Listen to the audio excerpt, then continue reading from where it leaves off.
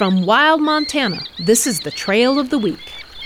The Seuss Creek Trail is a lovely and less visited route on the edge of the Absaroka-Beartooth Wilderness.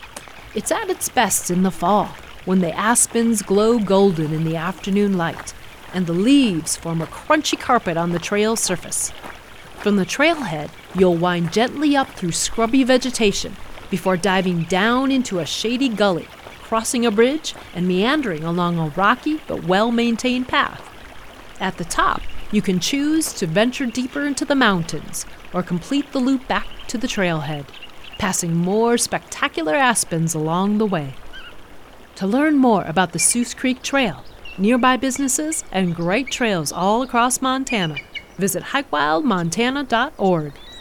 The Trail of the Week is produced by Wild Montana.